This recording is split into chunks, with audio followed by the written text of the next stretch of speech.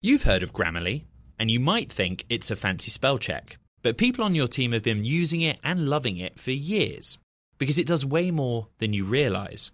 Grammarly is a secure AI writing partner that works seamlessly across apps and websites and can write an instant first draft in a few clicks, not a few hours. When every word your team writes is clear, concise and on brand, companies can save 19 days per employee per year. Learn what better writing can do for your company at Grammarly.com. Grammarly. Easier said, done.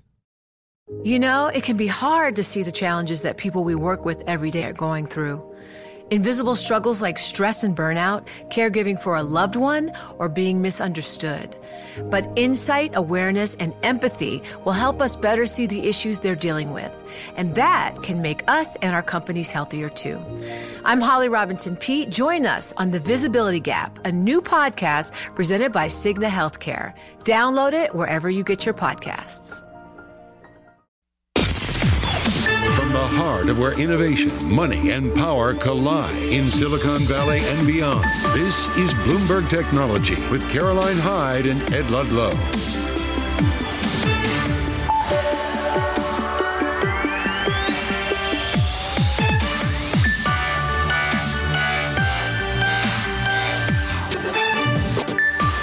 Caroline Hyde of Bloomberg's World Headquarters in New York. Ed Ludlow, who's off. This is Bloomberg Technology. Coming up, as Apple's smartwatch ban, it looms, the White House is tracking the case with the potential to overrule the import halt decision. We'll break down the latest from Washington. Plus, ByteDance sales reportedly surged this year to more than $110 billion, potentially overtaking competitor Tencent. We'll break down what it says about the state of TikTok's e-commerce business. And we'll discuss how hot or not the private secondary market is, while startup employees and investors, they seek to sell shares of their red-hot companies. But first, let's check in on these markets, because still relatively hot. When you're looking at the NASDAQ, we're still managing to push up about 0.25 percentage point. In fact, NASDAQ 100 at another record high.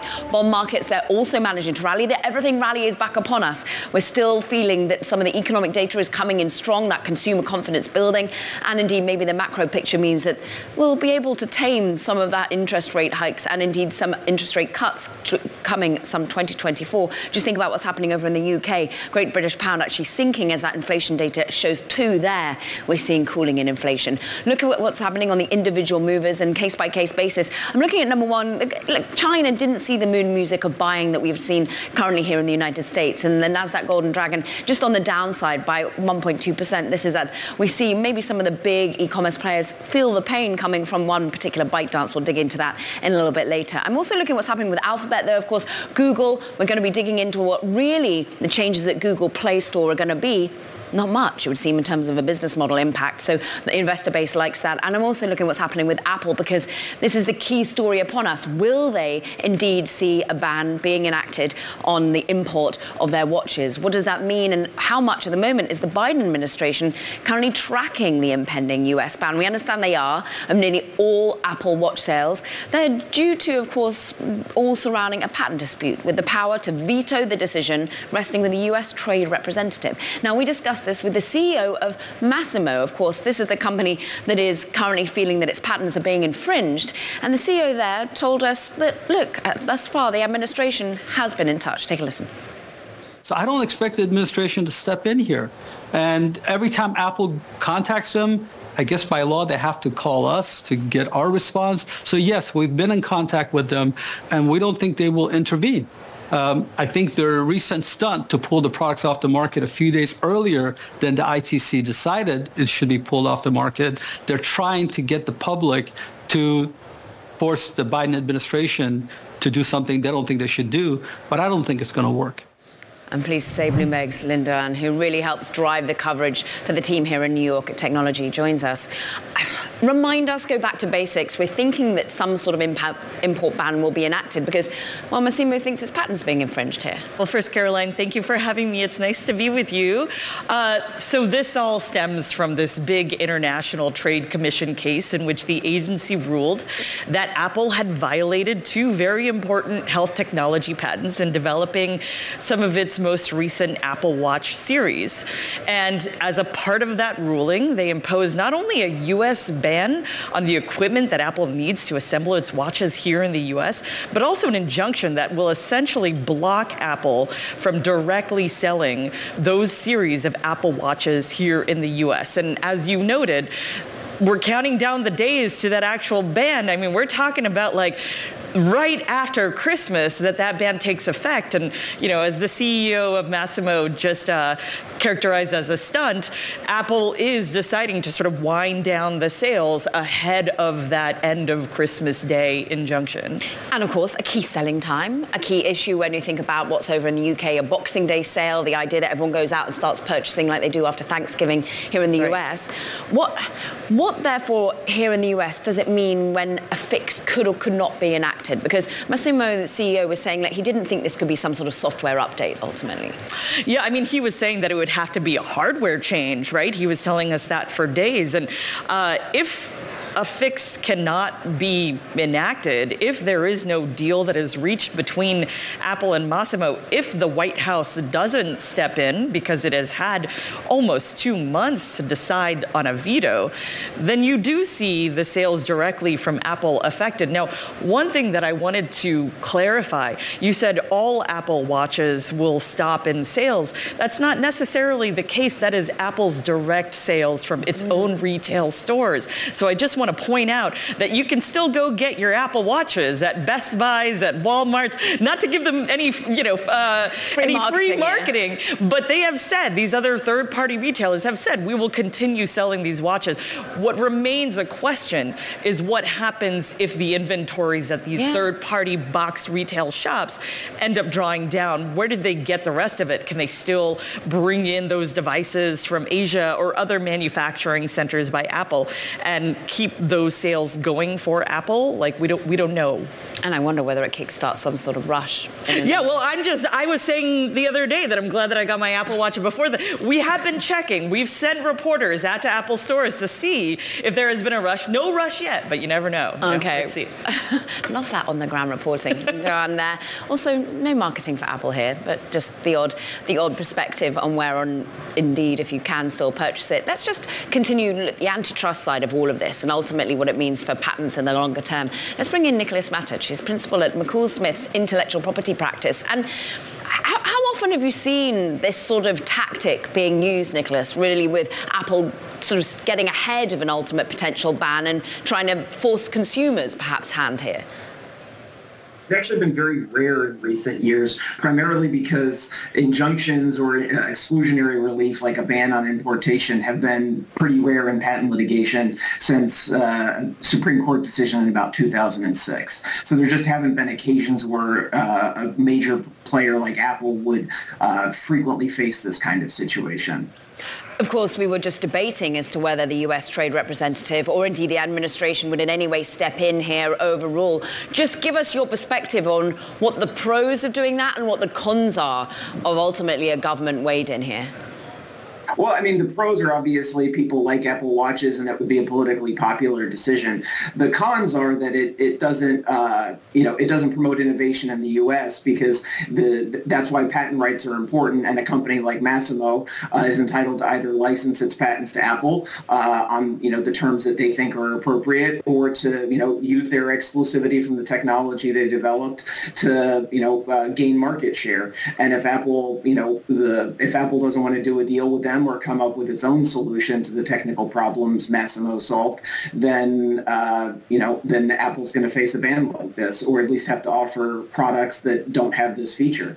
We were speaking with the CEO of Massimo this time yesterday, and his points were clear. He felt that his chief technology officer, his chief medical officer had been lured over to Apple. There was nothing he could have done in terms of paying it even further. They just had the resources that couldn't be matched by a smaller company such as Massimo. And I'm interested as to the other clients that you serve, the conversations you have. How much is this sort of behavior happening, if indeed it is exactly what occurred? So I hear that kind of story all the time from clients of a large technology company taking, their intellectual property via trade secrets or patents, and then, using their other market advantages to beat the smaller guy. Patents are fundamentally a tool of small companies, and we need them to incentivize small companies to invent the next technology, because small companies are where the groundbreaking innovation tends to occur. And if the bigger guys, they're always going to win if they're allowed to copy, because they have, the pre-existing, market advantages. They've got a well-known brand, a consumer base, distribution channels, and what the small guys have is their innovative technology. And so that's why it's so important for, to be able to enforce intellectual property rights the way Massimo is. To that end, do you anticipate that, if you were to put probabilities on it, some sort of deal will ultimately be reached here? Massimo's been spending millions, yes, to ultimately potentially prove a point here and to fight for the smaller companies, but also because it thinks it could win a lucrative deal ultimately. Well, no, I don't know what Massimo's business objectives are. They have said they're willing to do a license. The question is always at what price, and is it a price that they're willing to take and Apple's willing to pay? And it also probably turns a lot on what happens on the 25th or the 26th when the president has to issue his decision. ITC vetoes are extremely rare. In fact, I think there's only been one in history. Now, Apple was the beneficiary of that one veto, so it may be feeling a little bit of invincibility here because it has such a well-known brand and such political clout. But we'll have to see what happens, and if the president doesn't veto it, that may bring Apple to the table. Nicholas, it's great to get your expertise. Thank you for spending some time with us. Nicholas Matich of McCool Smith.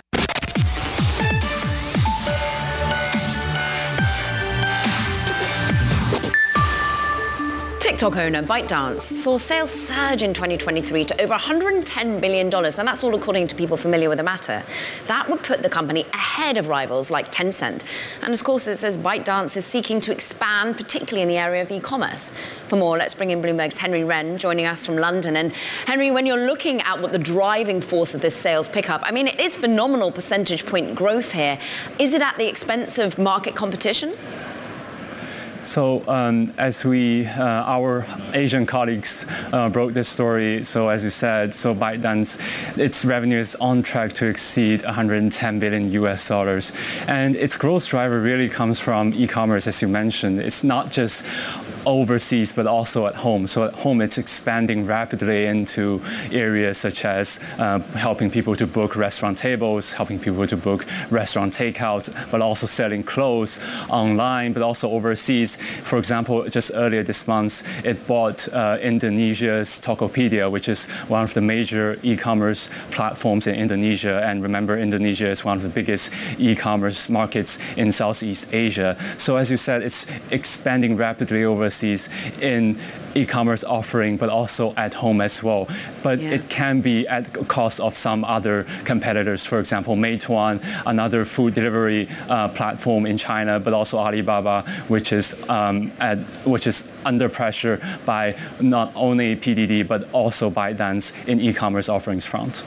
Talking about pressure, we're seeing it managing to scale at home despite a weakening economy. We're seeing it particularly showing strength in e-commerce now, having done that $1.5 billion deal in Indonesia. But here in the US, there is still some political anxiety. Are we likely to see that continue into 2024? Exactly, especially when you think of 2024, it's an election year, and the climax was really in March this year, right? So when you remember the TikTok CEO, Shou Chew, appeared in Congress, testified before Congress when some lawmakers threatened to ban this app completely in the US. And I would want to point out that the regulatory pressure is not just in the US, because when you look at India, which is another big country, and remember this year India surpassed China as the most populous country in the world, the TikTok app is actually banned in India. And there's no promise that those regulatory pressure won't rise in China as well, because what we've been seeing, Chinese government has been cracking down severely on platform companies domestically as well. So as you said, regulatory pressures could be coming, but also on multiple fronts. But for now, it seems as though the growth is still about 30% year over year. So revenue really managing to rise up amid some of that pushback here in the US. Henry Wren, great to catch up with you as always. Thank you so much. Meanwhile, let's stick with ByteDance and ultimately how we're seeing brands, companies really launch themselves in popularity using the power of influence. Jacob Cook's with us, WPIC Marketing and Technologies co-founder and CEO. You are staying up late, friend, over there in China. And I'm interested, Jacob, ultimately the sort of sales growth that you hear, reporting of 30% year on year, is that what you are seeing bear out with your own data? You know, domestically, we're seeing it in line or actually even a little bit higher with what we're not surprised by that number at all. We would have actually seen it coming in mid-30s, maybe 36, 37. It really is, you know, the platform of the younger generation as we're seeing these consumers, you know, really the Gen Z really come into their own right now. This is what they're using to shop. And it's, you know, it's an interesting transition. It's happened very quickly. And we're pretty excited about it. You know, everything that was in the Bloomberg article and has been released today is right in line, if not low, quite frankly, from what we're seeing on the ground over here. And talking of what you see on the ground and do on the ground, you're basically helping perhaps Western companies, brands access Asian buyers, whether or not it's in China, Japan, South Korea. How much are they leading with being on Douyin, being on these sorts of e-commerce and meets content platforms at the moment? Yeah, the brands that we're dealing with in China, certainly, you know, this isn't new. This has been going on for a couple of years now. They're definitely benefiting a lot from these growth numbers. And, you know, when we talk about, you know, you mentioned before about, you know, a weakened consumer over here, we really look at different categories, right? So that, you know, large durables and things like that have shown weakness, Douyin's really not exposed to. So what they're seeing, you know, fashion, health and wellness and these other categories that, you know, the younger consumers are really engaging with, you know, ByteDance is really well positioned for that. So these growth numbers that we're seeing coming out today, again, right in line with what we're expecting. And, you know, next year, I think we're going to see this again, if not better.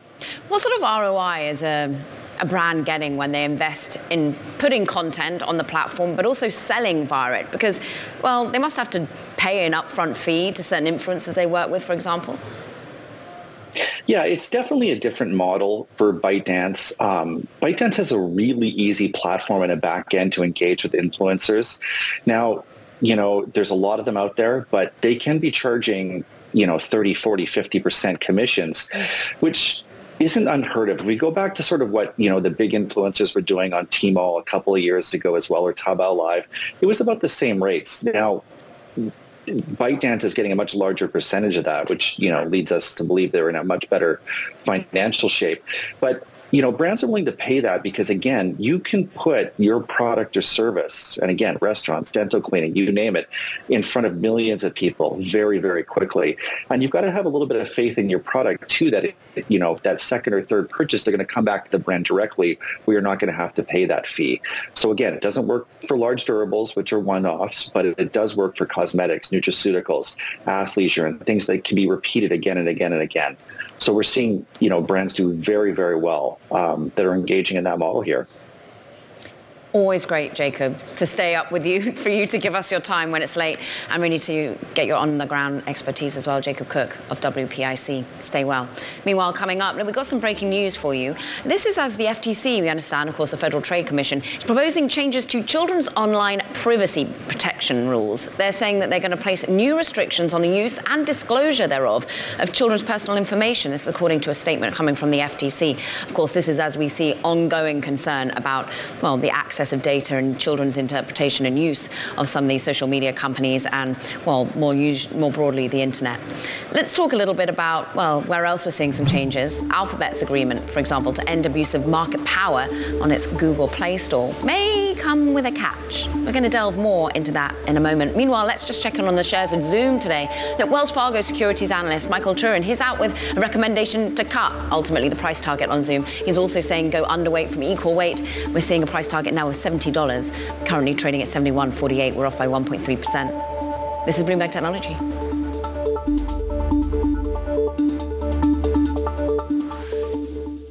What if everyone at work were an expert communicator? What if every doc, message and email they wrote was perfectly clear and concise? Inbox numbers would drop, customer satisfaction scores would rise, and everyone would be more productive. That's where Grammarly comes in. Grammarly is a secure AI writing partner that understands your business and can transform it through better communication. Companies that use Grammarly save an average of 19 days per employee per year. That's because with Grammarly's AI, what used to take a few hours only takes a few clicks, like generating an instant first draft in your company voice or tailoring a message to your specific audience and goals. And Grammarly's personalized on-brand writing help is built in everywhere your team works, across 500,000 apps and websites. Plus, it's safe, secure, and already IT approved. Join 70,000 teams who trust Grammarly with their words and their data. Learn more at Grammarly.com. Grammarly. Easier said, done.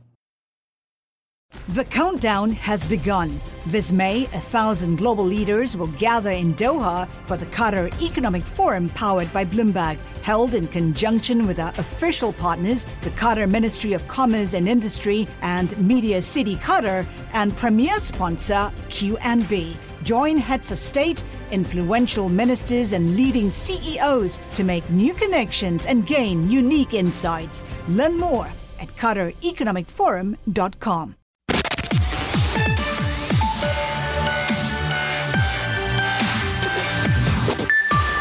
Time now for Talking Tech. First up, well, the FTC's been busy. The Federal Trade Commission on this part is also saying that Rite Aid must stop using facial recognition for surveillance. According to the FTC, Rite Aid's system generated thousands of false matches, often involving race, and without notifying customers. Rite Aid can't use the system for the next 5 years, which was to be allegedly spotting shoplifters. Meanwhile, Chinese internet company Alibaba is in the midst of an executive shakeup, replacing Commerce Chief Trudy Dai after a roughly 20-year stint. Now, Dai will instead help set up a holding firm for managing some of Alibaba's global assets. Plus, claims on bankrupt crypto exchange FTX are soaring, trading at 57 to 73 cents on the dollar, depending on the size. Now, this is according to data from Cherokee Acquisition. Still unclear whether distributions will actually be made or how much customers and creditors will ultimately receive. Meanwhile, let's talk about, well, a rather little amount the customers are going to be receiving from the Alphabet case. The $700 million deal, of course, was agreed to alter its Google Play App Store. And many are now pointing out some of the loopholes around developers' service fees. Let's get more context. Bloomberg News reporter Malti Nayak is here. And before we get into the fact that a consumer in this case would get about $2 potentially back from Google from the $700 million settlement. But ultimately, what people are nitpicking here is the fact that they're probably not going to have to change their business model all that much, the amount that they charge a developer. That's right. So Google has made a concession here with this deal where they are going to allow developers to give users access to alternate payment options, like they could use PayPal or anything else, have their own billing system instead of going through the Google Play billing system. But, they used to previously charge 30%. Now they're offering a discount of 4%. At 26%, a developer is still paying a hefty service fee, and I'm not sure whether, the 4% discount will actually sort of go down to a consumer where it'll actually benefit a consumer. So there have been some folks who've been sort of watching what Google has been doing over the years with its Google Play policies, and it seems like they are concerned that this settlement doesn't go far enough to really benefit developers and consumers. For example, Epic, which actually just won against Alphabet last week in court, in particular, Corey Wright, the VP of Public Policy, is saying ultimately this doesn't in any way help consumers in terms of overpaying. So will we see any change to the business model if it's not forced by the courts? So I think it'll be interesting to see what will happen in court, because Epic won a case against Google Play's policies, which they challenged on antitrust grounds. And next year, the judge is going to actually think about how Google Play policies should be revamped. Should there be this standard, 30% commission fee, or even at a 4% discount? Should developers have to pay Google this service fee? And Google, in its defense, says, we have to keep our Android system going. We got to invest in it, so we got to charge the fee. So we'll have to see what happens in court next year. Thank you so much, Maltinac, who's been all over these court rulings. Coming up, we'll get a read on liquidity in the private markets with Oceanic. Stick with us. This is Bloomberg Technology.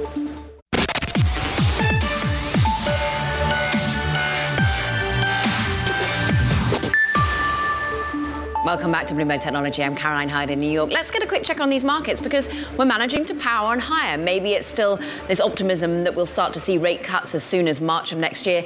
Federal Reserve Bank Philadelphia President, that's Patrick Harker, actually making some headlines as we currently speak. This all on the back of whether or not we will indeed see a need to pull back in terms of the rate hiking cycle. Harker saying you don't need to raise rates anymore. You should hold steady. We're currently up 0.3% on the NASDAQ. We're seeing bonds managing to rally on the back of hopes that we'll see consumer optimism as it currently hits a high today also be fed into the fact that we can get some sort of soft landing here in the US. Remember, there's a 20-year auction a little bit later. Bitcoin actually getting a bit of a bid as well. We're up 3.3%, having been sold off a little bit of late. It's getting crazy out there. And of course, it's not just Bitcoin doing well. The altcoins are back. With hat, as it's called. Yep, a dog pictured with wearing a hat seems to be doing particularly well at the moment. But so too is the NASDAQ more broadly. Look at that, 54%, let's call it, year to date in a rally. And today we're once again at a new record high for the big tech benchmark. But what does the public market feed into the private market at the moment? How much are we seeing valuations still under pressure or indeed rallying on higher? Let's focus in on that secondary market now and whether it's a good time to buy into some of the hottest startups such as OpenAI, SpaceX, amid those tender offers from employees. Joining us now is an expert, Tim Sullivan, Oceanic Partners CEO. Oceanic, you're a venture capital company, you're an advisory firm, and you really focus on ensuring liquidity is there within the investments that you make in the private markets. And ultimately, Tim, are we seeing decent liquidity for some of these hottest names? We definitely are seeing liquidity coming back. I would say in some of the names like OpenAI and AI in general, those cap tables are pretty small, and so there is not a lot of liquidity. But in most of the other big names that are transferable, we are seeing liquidity coming back, and we are seeing pricing at much lower levels than we've seen it over the past 2 years. And so is that why there's now this anticipation of rates coming down, risk tolerance coming back, and wanting to buy in at these cheaper prices? Who are the sort of people putting in those bets at the moment, Tim? Yeah, I think to some degree, risk is coming back on, and at the same time, a lot of the shareholders that have been waiting for liquidity for the past 2 years, waiting for the markets to rebound, are somewhat running out of air. They need liquidity. Without companies going public, individuals literally, they need capitals to survive for renovations, for taxes, for mortgage rates going up, for emergencies, et cetera. And so at some point, they are going to start looking for liquidity. And the reality is that the buyers, who have been primarily institutional for the past couple of years, they have not moved their bids. They have remained low based on fundamentals, and sellers are now coming down to bridge that gap. Those sellers primarily being employees. Are we seeing any early investors wanting to liquidate as well, needing to perhaps satisfy some LP demands? Absolutely. There are plenty of early investors that are looking for liquidity. No one knows how long this current situation is going to last. Is it irrational exuberance that we're experiencing right now? Will we see the rate cuts next year, and will that have a material difference in the markets? It's hard to say, and some people can wait for another 2 to 5 years, and other people can't. I don't want to ask you to pick a favorite child, but are there names that you're seeing time and time again being analyzed, being bought up, and are they the ones that we're still talking about IPOing in the near future? Oh, absolutely. I think, there's rumors moving around right now that OpenAI may do a raise or an IPO in first quarter next year just to beat out XAI. There's companies like Databricks and SpaceX that have been pretty resilient throughout this meltdown. And they, who knows? I think, if the market conditions are appropriate, we'll move their IPOs up. Not sure about SpaceX. They're probably a few years out, but companies like Databricks and Stripe and some others may be sooner than you think. There's always been this hope for democratization, Tim. The idea, we saw Cathie Wood with ARK offering up this sort of VC ETF, allowing normal people be able to have access to some of these pre-IPO names. Are we seeing syndicates come in? Are you seeing sort of angel teams coming in to buy in on this stock and allowed investors, but perhaps not people with billions under management? We are, and I have mixed feelings about that. I think without legitimate information, without Qs and Ks being filed, regular, normal people, as you call them, are not equipped to do the diligence necessary to invest in these names. There is a lot of risk and a lot of downside. So it's not for the faint of heart. If you have access to information, either directly or indirectly, I think do your work and make the most educated decision that you can. But if you don't have access, it may be best to stay away. Tim, can I ask, therefore, some of the institutions that you say have stood firm, still standing, wanting to take a bid, but wanting it to be a lower valuation, are they all US institutions largely, or are we getting foreign buyers coming in? We are definitely getting more and more foreign buyers in, but by and large, it's still a US market. And I'm interested as to ultimately whether you do think the IPO market's going to pick up. You were just talking about whether there's rumors indeed swirling of an early initial public offering, even from an OpenAI. But there has been this drumbeat that we'll start to see more names come in 2024. Is that likely to happen? Will the exits be there?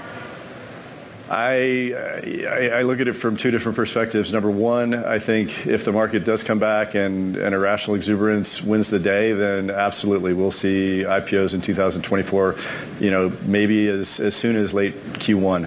However, I see things like inflation and unemployment and CPI and real macro factors that have not changed as much as maybe they need to support that ongoing next phase of the market. And if the irrational exuberance fades, I think we're out into late 2024, early 2025. We have, of course, heard OpenAI, SpaceX tender offers and boosting their valuations. How rare has that been?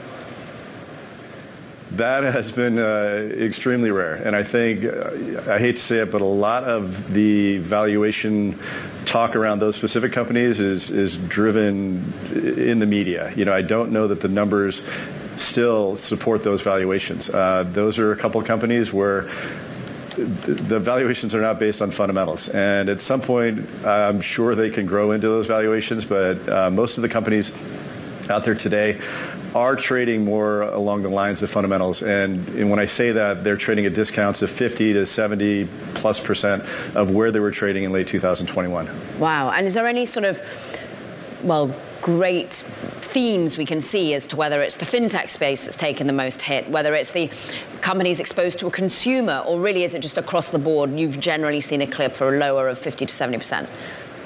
It's absolutely across the board, with, as I mentioned, a couple exceptions. Tim, it's great to catch up with you. Thank you so much. Thank you, Caroline. My Tim pleasure. Sullivan, Oceanic Partners CEO, is going to be busy in 2024. Meanwhile, coming up, look, Telefonica shares over in Spain surging after the government announced plans to take a 10% stake. We'll have the details next. Meanwhile, let's just take a look at Tesla. We're seeing talk of maybe managers being told that some salaried employees aren't going to be being offered merit-based equity awards this year. The company didn't give a reason for the change, but 4 employees from different departments told Bloomberg that they believe the move is pretty widespread. Workers, they still get a modest cost of living increase, they get adjustments to their base salaries, but perhaps some of those stock options just being dialed back a little bit. We're off by 0.6%. This is Bloomberg Technology. What if everyone at work were an expert communicator? What if every doc, message and email they wrote was perfectly clear and concise? Inbox numbers would drop, customer satisfaction scores would rise, and everyone would be more productive. That's where Grammarly comes in. Grammarly is a secure AI writing partner that understands your business and can transform it through better communication. Companies that use Grammarly save an average of 19 days per employee per year. That's because with Grammarly's AI, what used to take a few hours only takes a few clicks. Like generating an instant first draft in your company voice, or tailoring a message to your specific audience and goals. And Grammarly's personalized on-brand writing help is built in everywhere your team works, across 500,000 apps and websites. Plus, it's safe, secure, and already IT approved. Join 70,000 teams who trust Grammarly with their words and their data. Learn more at Grammarly.com. Grammarly. Easier said, done.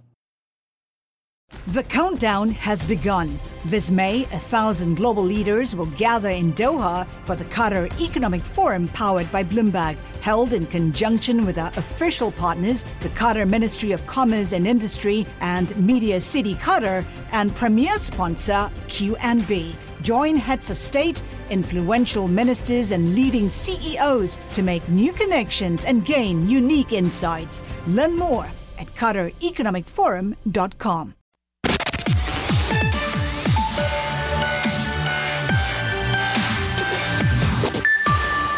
Sony's Insomniac Games division has just seen a massive leak as hackers released over 1.3 million files detailing footage, roadmaps for upcoming games tied particularly with Marvel. For more, let's bring in Bloomberg's Margie Murphy, who joins us now. And for many, you go back to 2014 and Sony Pictures. This is a games division of Sony. And what sort of details are being leaked here, Margie? Yeah, so as you say, 1.3 million files. It was a really big leak. We can see employees' personal details, which is pretty bad. So lots of passports, social security numbers, addresses, and lots of HR documents, financial documents about budgets, banking details, wire transfers, and then kind of the more sensational stuff, which is the footage from games that are slated to be released in the coming years. So Wolverine, you can see all the material for all the Marvel scenes that are coming up, upcoming missions, trainings. So really a huge leak for this developer studio. And actually the video game industry is, been pretty prevalent since 2022. Some of the big hacks occurring. I just think what's happened with Grand Theft Auto 6 as well, getting leaked ahead of its official launch. I'm interested in who's behind this particular attack and what we know about them. Yeah, so this group is called Rysida, and we've known about them since about May of this year. They are a ransomware as a service group. So they will, people will come to them, they will give them a target, and they provide the malware that is used to attack their target. And then they share out the ransom demands with their affiliates. So we understand that probably around 25th of November, the group was able to infiltrate Insomniac. And then Rysida would have basically told them, we've stolen all your files, we've encrypted them all, and if you don't give us 2 million worth of Bitcoin, we're going to release them. And we know that subsequently they sold some of the files on the criminal market and leaked the rest this week. Predominantly, who does Rysida tend to give malware to hack? I mean, is it the gaming industry more broadly, or is it cross-industry? So they seem to be targeting, I'll call it lower hanging fruit. So they've been going after smaller companies and organizations that maybe their security isn't as tight. So they went for, they've hacked Sony essentially, but through a kind of subdivision of Sony. And their most recent high profile hack was the British Library. And they target manufacturing, they've been targeting healthcare and schools as well. So these smaller organizations are normally forgotten by the big time hacking ransomware groups. But they've been going after these smaller groups and having some success with them. But it means that their extortion demands are normally lower. And it normally indicates that the hackers themselves aren't that sophisticated. So the malware is, it can infiltrate lesser secured systems, as it were. Still, the need for cybersecurity ever present. Margie Murphy, thank you so much for bringing us that news on Sony. Meanwhile, let's just shift gears a little bit and go to Europe, with the Spanish government planning to buy a stake in Telefonica worth as much as $2.2 billion. Look, this is in a bid to safeguard one of the nation's most strategic assets. And that's as Saudi Arabia builds up its own position in the company. Bloomberg's Thomas Seal joins us now from London. And it is interesting that this has been a company that for years is trying to distance itself from the government and now, well, has to go to them a little bit closer. Yeah, it's fascinating. As the government moved out, Middle Eastern governments have moved in on European telecoms. And this isn't the first example. Vodafone one of the biggest telecom groups in Europe, had a UAE-backed company buy up almost 15% of its shares in the last couple of years. So this is somewhat of a trend. It's a trend. Ultimately, how much are they concerned about foreign ownership more broadly? Is it particular Middle Eastern names that they seem to be pushing back against? And ultimately, what's their vindication? What's their reasoning for it? Well, certainly on the second question, telecom firms, they're a bit dry, a bit dull sometimes, but they underpin everything we do. And COVID showed that, obviously. We were all dependent on them to do everything. But beyond that, defense, government, cables, big business, banking transactions, these are all reliant on, a handful of, often in the case of Telefonica, in the case of in the UK BT, these formerly state-backed companies. And now, the state is stepping in once again. It's also interesting, other rivals to Telefonica still have government stakes, so it is sort of a return to that status quo. Deutsche Telekom has a big government stake, and Orange in France, formerly France Telecom, has a government stake as well. What's interesting, though, of course, is that Telefonica isn't just all about Spain. It's also about Latin America, part of its business there. So what does it mean for building businesses abroad? Well, I don't know if the Saudi telecom company, backed by the Saudi government, has explicitly gone through its plans, if they have them, for Telefonica. But there's a lot of pressure on the telecoms industry generally to maximize the value of assets. It's been a terrible sector for share prices, one of the worst globally. And so there's been lots of carve-outs of infrastructure and lots of sales of local units. So possibly the Spanish government is stepping in to make sure it has a voice in those discussions. Telefonica, big player, with market capitalization 21 billion over there in Spain. We thank you for bringing us the latest. Thomas Seal on all things Telefonica.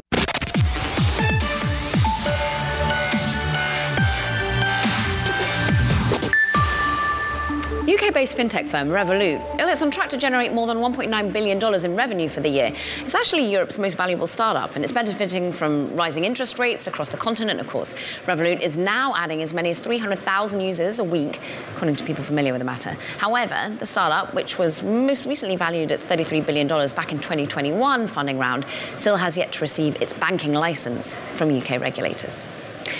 Meanwhile, we're sticking with fintech. We're talking about perhaps the holiday season within it. We're in full swing. While many of you, including me, shop online, you're also going to be seeing bricks and mortar come into their own. And a New York-based fintech startup is focused on that traditional part of retail. Bondside is a company that's looking to offer passive income to investors willing to bet on traditional bricks and mortar. I'm pleased to say that Neha Govindraj is with us, Bondside founder, CEO, and the passive income play here is, look, come on board, help lend to a company that's growing, and you will get a nice return. Meanwhile, the company, doesn't have to sell equity? Is that kind of the win for them?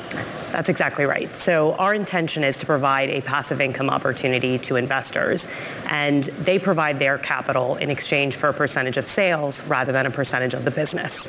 And so as a result, they start seeing their repayments from the business in month one versus waiting for a year 7 to 10 outcome before they see the returns from their investment. And all of this, I'm sure, is to give more options and optionality to a retail investor who's looking for yield.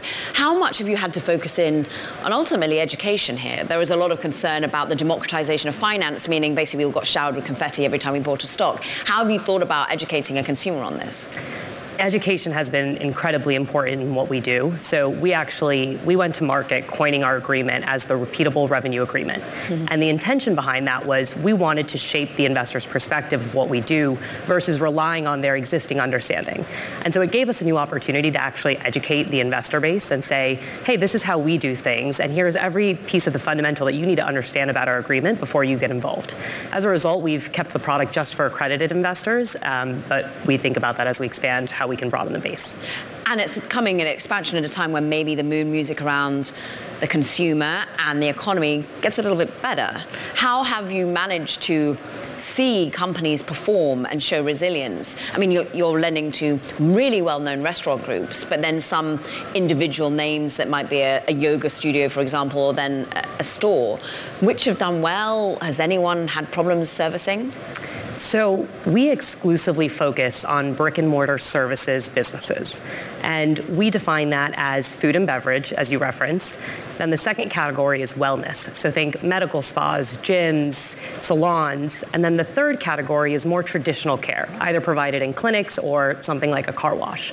And our belief, especially coming out of the pandemic, is that brick and mortar services is very much here to stay. And if anything, it's on the rise, because we all lived in a world where we weren't experiencing services. And we all decided that's not the world that we want to live in. And so we've seen consistently across our portfolio really strong performance. And of course, that's aided by the rise in consumer spending that we're seeing as well.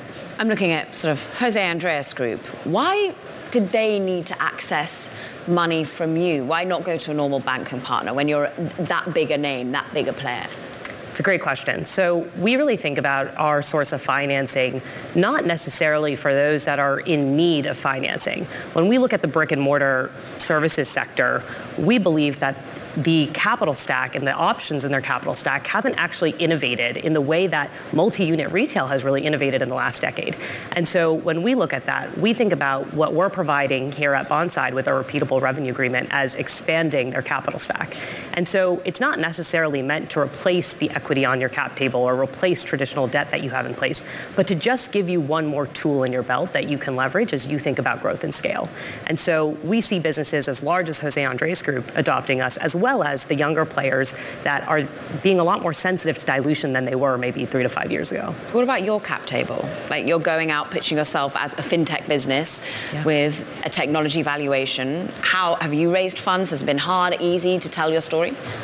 Yeah, so, I really came at building Bondside out of a personal need. Prior to building Bondside, built a brick and mortar business and felt that we were really underserved in the capital options that existed. Nothing quite fit what I was looking for. And so it was very easy to then translate that into a story and really sort of paint the picture for the need there. And so as we think about our cap table at Bondside, when we think about our roadmap ahead, our first product is the repeatable revenue agreement, which, you're right, is a financial vehicle. But when we think about the future, there's a lot of opportunity to serve brick and mortars beyond that.